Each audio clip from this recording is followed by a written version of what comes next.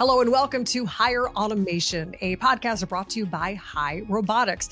I'm your host, Michelle Mooney, and today we're talking about how to use economic uncertainty to actually gain competitive ground when it comes to automation. I have a great guest to bring on today. Brian Reinhart is the Chief Revenue Officer for Hai Robotics, and I am thrilled to have him with me here today. Brian, thank you so much for joining me today. No, it's my pleasure as always, Michelle. Looking forward to the conversation.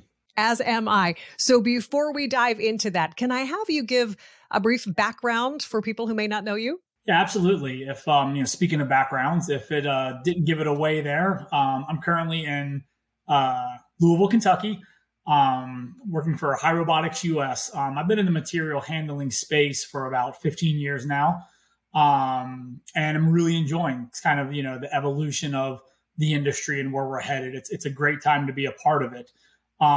Really excited to talk about kind of, the state of the economy and how that's playing into things today. And like I said, I hope that the background isn't too distracting. Folks can focus on the words and maybe not, all of Kentucky's championships back there. A lot of them there. So is there one sport in particular? I just have to ask before we move on. Yeah, they're a basketball program. So those of us or those familiar with college basketball know that Kentucky's a hotbed, and we're awful proud of our Wildcats. Yeah, I'm sure. So I'm glad you kind of let us in on that because I was wondering myself. So now let's get down to business. And speaking of which, when businesses are in a time of economic uncertainty, they often elect to maybe reduce or, reconsider their spending. It can be a scary time. So how does this impact the decision making surrounding automation and things like storage and retrieval systems? Yeah, absolutely. I think first we need to define economic uncertainty, right? Which is extremely difficult. It's such a nebulous term. What's interesting about it is that if you talk to people in the industry and look at a lot of the statistics, there's really more certainty now about the need for automation than there ever has been. Unemployment is at historical lows. We're below 3% unemployed, which are the lowest numbers since 1960. The population growth is starting to kind of plateau or at least flatten a little bit. And the need for distribution and material delivery is at an all-time high. And so what you see is an increase in the demand and either a plateau or reduction in the supply, creating a massive gap in the warehousing and distribution space. And so the fundamental economic indicators that would usually drive the need for automation, which automation is what you use to fill that gap, are stronger than they ever have been. But where the uncertainty comes from is, you turn on the news, you check your Apple News app, and all you see is recession or, another bank going under, things that are just completely out of our control. And it creates a hesitancy or a nervousness is what I would say. Inflation, recession, these are scary words. And if you're a CFO or a CEO writing, 7, 8, 9-figure checks to invest in your company, the question is all around timing, right? You want to make those investments during times of stability, not times of nervousness. And so what I think is important, though, is that we kind of peel back that top level layer and understand, is there true uncertainty? Is there, are there real underlying issues with the economy that would make an investment like that not right now?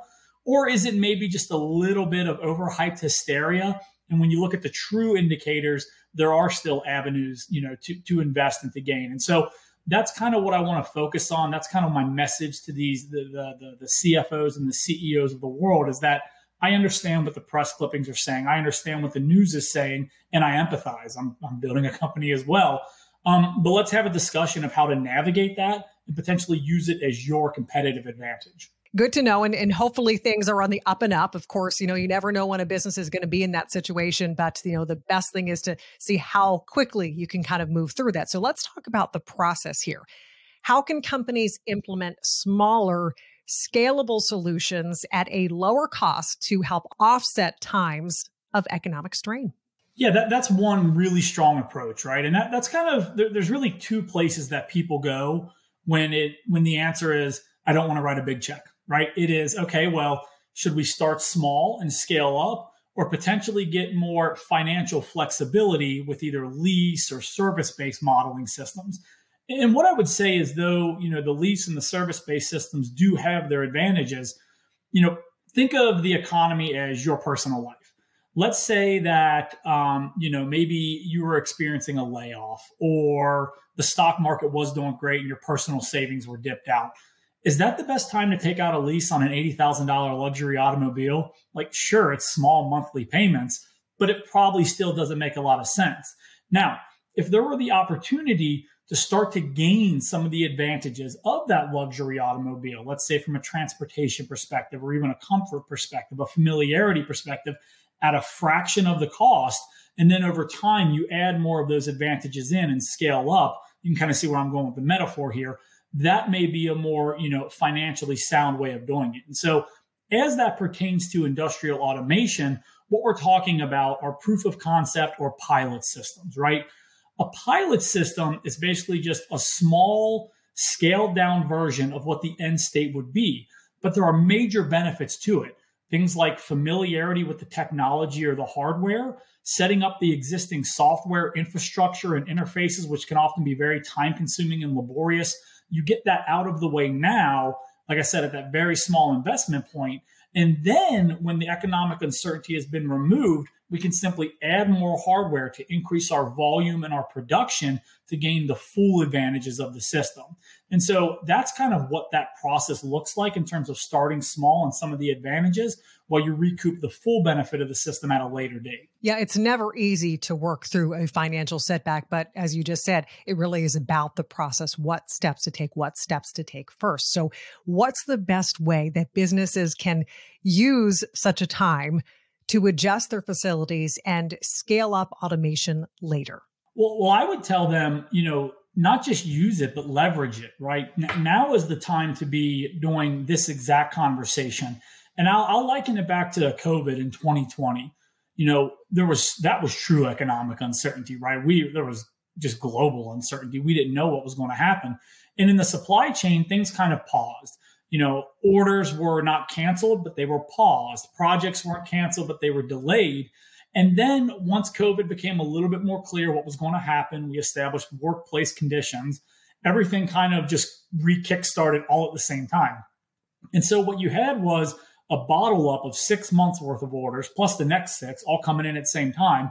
And the automation industry received about a year's worth of orders in a 3-month period, creating massive backlogs. And there's a lot of companies out there that are still chewing through those backlogs 3 years later. And there's end users that placed orders in late 2020 that just now got the automation and are just now starting to realize the benefit of that. And so what I would say is, don't make the same mistake twice.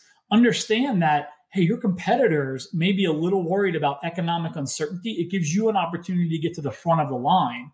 What will be a 9-month project in Q3, Q4 of this year can be a 6-month project today. And that's going to allow you to realize those advantages and competitive advantages a lot sooner. So not only use the time, like I said, but make sure you're leveraging it. It's a true opportunity to gain an edge.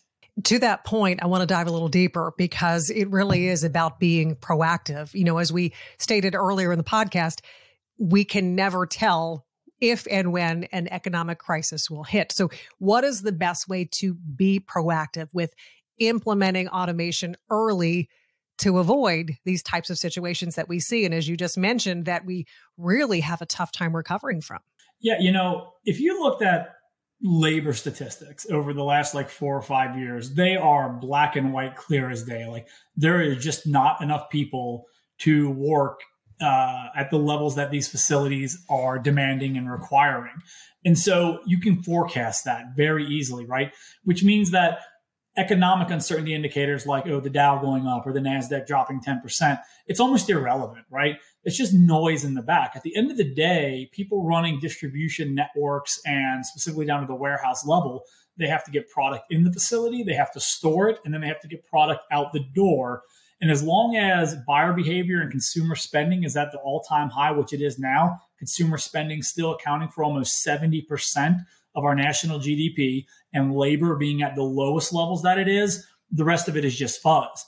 And so again, focus on the indicators and the data that truly matters. There's so many conflicting opinions when it comes to the economy. You'll have economists that disagree with the banks, and you'll have banks that disagree with the manufacturers who disagree with the network planners.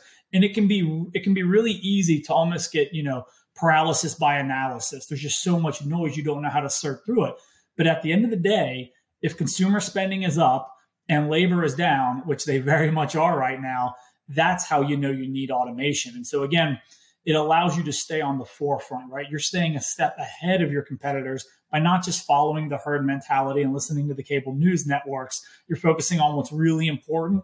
And then once those opportunities to invest do pop up, like right now, you're ready to go.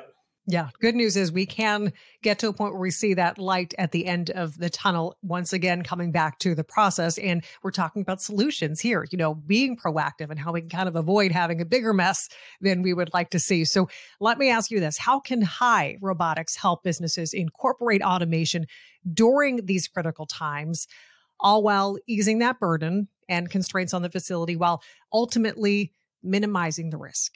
Right. I think I'll start with the last word you said there, risk, right? Anytime someone is adopting automation, there is a risk. There is a technology leap, right? Is your facility or is your current team ready for the new tech? There's obviously the financial risk, right? There are investments involved when you decide to automate. And what we want to do is, though everything I said in the previous question is true, right? The economic indicators that matter are still really strong and in support of automation. But if there is a little uncertainty or a little unsureness, let's reduce that point of entry risk from a financial perspective to the lowest possible levels. And the way you can do that is with a flexible automation platform. So, specifically at Hai Robotics, we offer a mobile goods-to-person technology. And that mobility is really what allows us to offer pilot programs and a scalable solutions. So we're currently running a promotion on our pilot programs right now that come in 1, 3, and 5 bot solutions that will allow customers to get the robotics in their warehouse, get the infrastructure around them needed, like racking, fencing, totes, get the software integrated with their WMS, set up, fully tested. And we can do all this for $250,000, $350,000, and $500,000 at those different levels. So, when you're talking about $500,000, that point of entry risk is very, very low.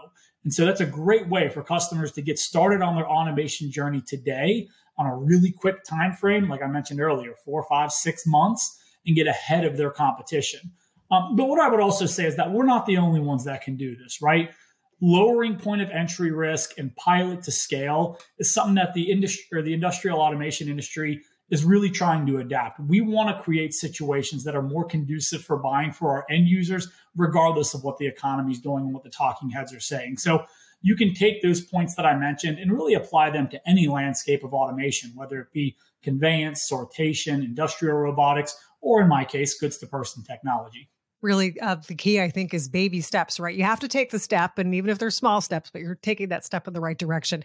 Any final thoughts as we're wrapping up here, Brian? Yeah, just to kind of wrap a bow on everything, people ask all the time, where's the economy headed? Or do you think we're in a good place? Are you as nervous as everyone seems to be? And I said, I don't know. I would never even take a guess. It's like throwing blind darts at a board. But what I can tell you is that, again, there's no labor and consumer demand is at an all-time high. And as long as those two factors are true, there's never a better time to automate. So if nothing else, focus on what matters. Try not to get distracted by the noise. And if there is a little nervousness, crawl, walk, run, right? Let's start slow and scale up. So that's kind of my final thought. Brian Reinhart is the Chief Revenue Officer for Hai Robotics. Brian, if they have questions, people out there listening, or they want more information, where can they go? Can they reach you directly? Sure, absolutely. I'm on LinkedIn like everyone else today, usually just promoting the company. But that's Brian Reinhart. My email is brian.reinhart@hairobotics.com. And our website is hairoboticsus.com. Perfect. Brian, thank you so much for your time. Great conversation. I'm sure a lot of questions sparked. And, the good part is there is a good part. We have solutions available. So I want to really thank you for the conversation today. I appreciate your time. That was my pleasure. Thank you as well.